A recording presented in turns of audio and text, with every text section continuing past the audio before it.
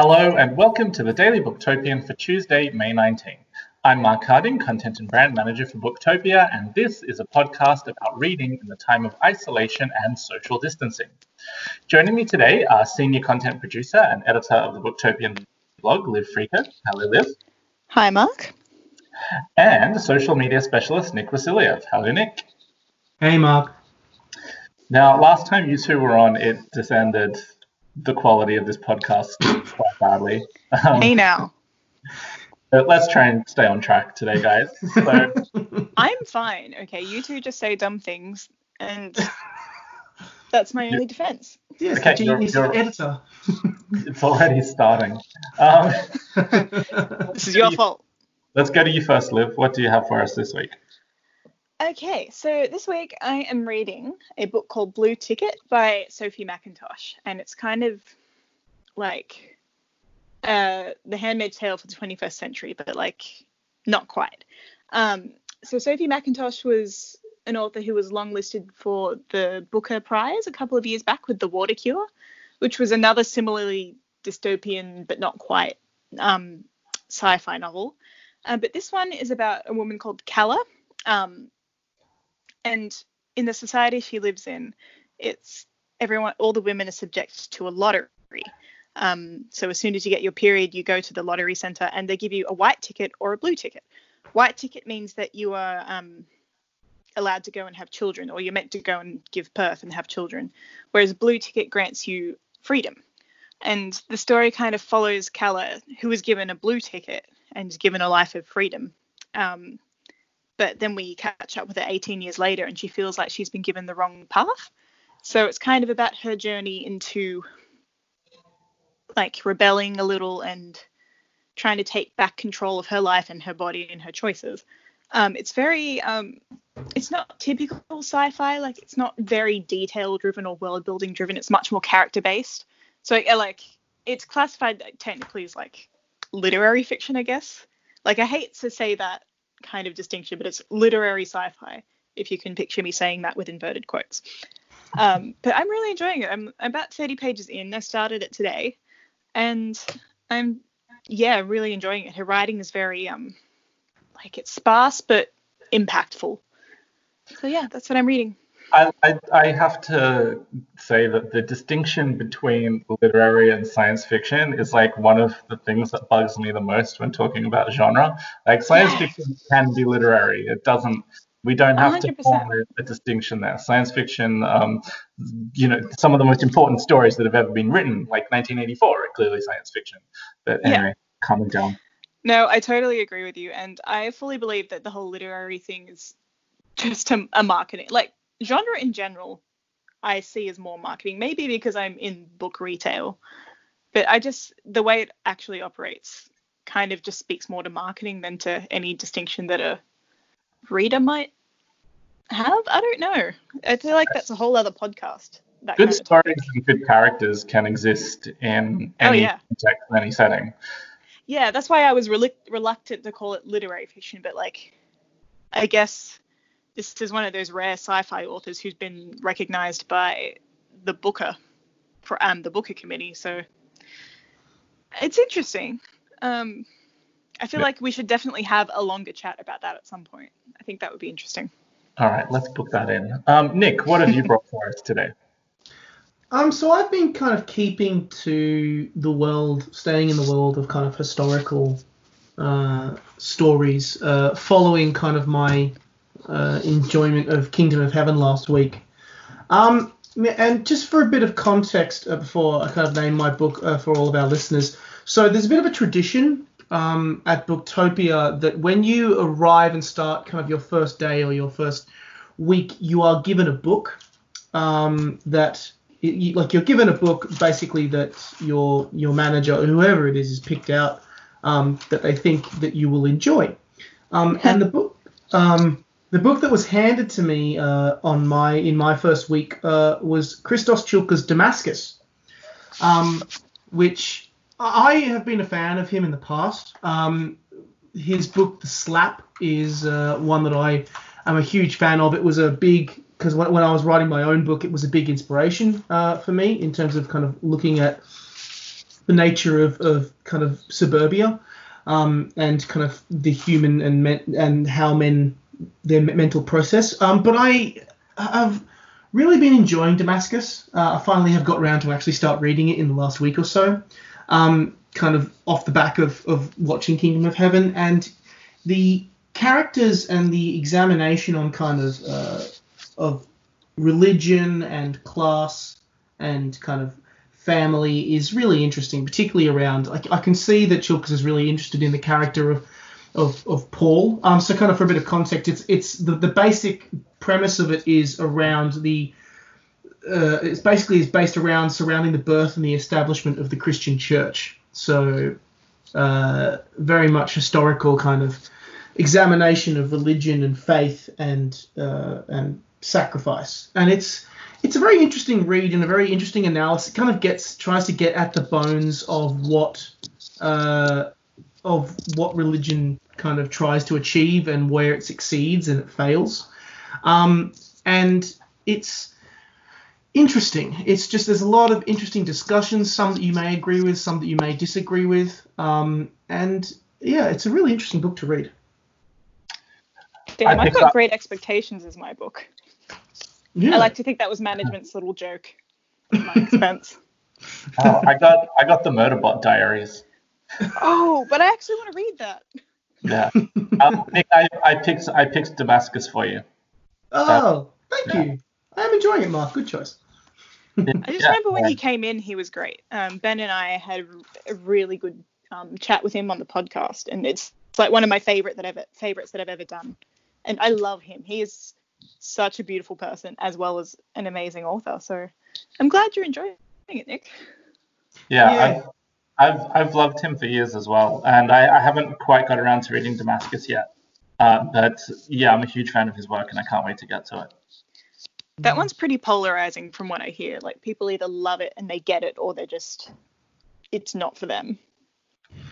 Yeah, I think it's because I can kind of see why a little bit, because I think that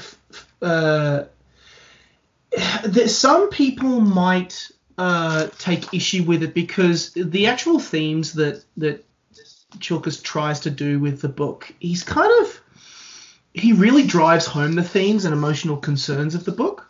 And some might view that as kind of pandering, or like just trying to lay on the thoughts thick. I think it really, I don't think that's the case. I think it's more down to really him trying to bring those themes up front and center, but then allow it to be explored and discussed within the context of the story itself. So that I can understand why some people would be rubbed up the wrong way by it. It's an interesting topic, and of course, with a lot of topics around religion, there's some controversy that comes with that. I mean, his books have always been quite polarizing. I think you're either somebody who absolutely adores the way that he writes, or it's something that can be quite confrontational, especially when you're reading books like Loaded, where it's quite in your face. Yeah. Awesome. So what's been bringing us joy in quarantine this week? Let's go to you, Nick. I bought a SodaStream. There's my big achievement. Oh, one of those people now. Ugh. Yes, I'm one of those people. So I bought a SodaStream, and I've been spending, the whole weekend, as most people do, when you've got this new random piece of technology sitting in your house. You just spend the whole time messing around with it and playing with it and creating random drinks of varying success. But yeah, look, I'm enjoying it. It's like, it didn't exactly cost me a large amount of money. It's a bit of fun. But yeah, that really goes to show the weekend that I really had, didn't it? Not much really happened at all. I reckon you've got like 7 good days of using it left before you never touch it again. The novelty will wear off, and then suddenly I'll just go, what's this again? Yeah. Like 3 years later. Taking up space. But yeah, like my husband, often when we're in the shops and we walk past one, he'll be like, should we get it? And I'm like, when was the last time you actually wanted soda? Yeah, I think it's different for me. I'm a big soda water drinker. And on top of it, you can do things like tonic water and make your own lemonade and stuff like that too. So it's like, The soda water tastes pretty good that comes from it. But like if you're not someone who's actually kind of someone who enjoys drinking soda water, you'll never use it ever. Definitely. Okay, so Okay, cool. I didn't need any convincing to not get one. so Nick can now put bubbles in his water. Liv, I hope that something more compelling is being. Oh Apologies to our God, no, listeners I who don't are- want to say mine anymore now. I apologize to our listeners who are Soda Stream fans and who I'm just being really mean to. I apologize. I've flipped a gear today. I don't know what's going on. It's like it's happening. Yes, that's right. All right, Liv, what have you brought that's joyful? So there's been a couple of albums released recently that I've been really loving. A few weeks back, it was Fiona Apple released the Bolt Cutters. I think the entire internet went insane about that album because Fiona Apple commands this weird kind of adoration amongst women of my generation. Like, I'm a full-on fangirl. It's fine. So I was really enjoying Fetch the Bolt Cutters. And then last Friday, Perfume Genius released his album called Set My Heart on Fire Immediately. And it pretty much does what it says on the tin. It's amazing. I love it. Weird 90s vibes mixed with, like, I don't know, disco? Not disco. I'm really bad at describing music. My talent is obviously in books. But it's just such a weird mix of, like, genres and sounds, but it just sounds so dreamy. I love it. And I was also listening to randomly Dua Lipa's new album. I can't even remember what it's called. Nostalgia something. Future Nostalgia.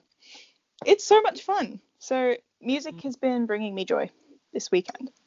That's great. Actually, a few weeks ago, Joel and I were talking about what was bringing us joy, and we were talking about music as well. And he mentioned the Fiona Apple album too.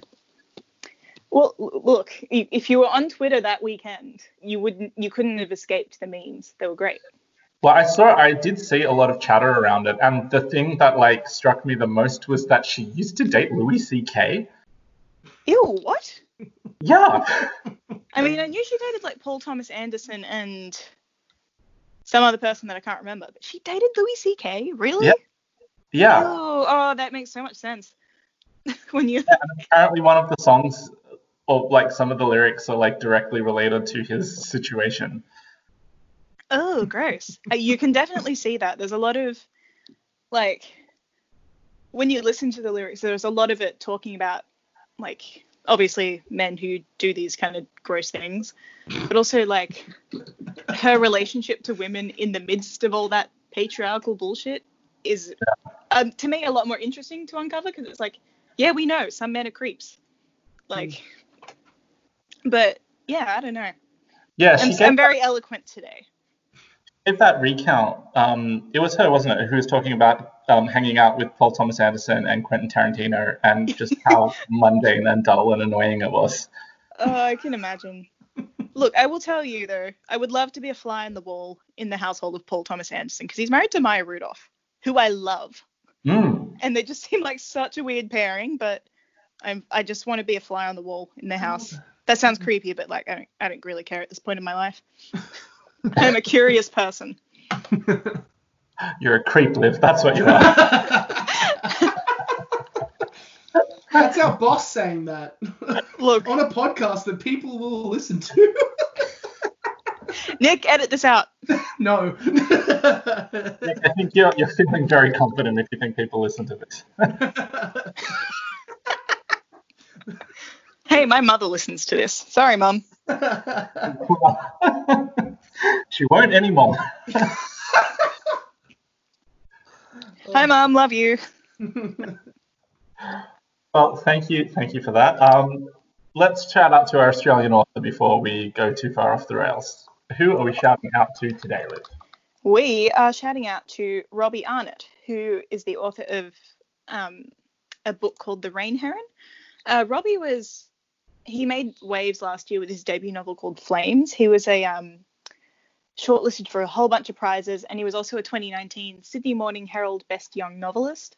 And his new book is, like I said, called The Rain Heron. It's set in Tasmania, and it's very much inspired by the wild, rugged beauty of Mount Wellington, or Kununyi as he calls it, or is the another name for it, sorry. And it's just about this woman who lives on the mountain, and then her world is kind of turned upside down by the arrival of, I think, a soldier. Yes, a young soldier who comes searching for the truth behind a local myth, and their lives kind of get entwined. And he wrote a guest blog for us last week, and it's been in like our top most viewed blog post ever. He commands a lot of attention and interest, and I think if you haven't already jumped onto the Robbie Arnott train, this is a good time.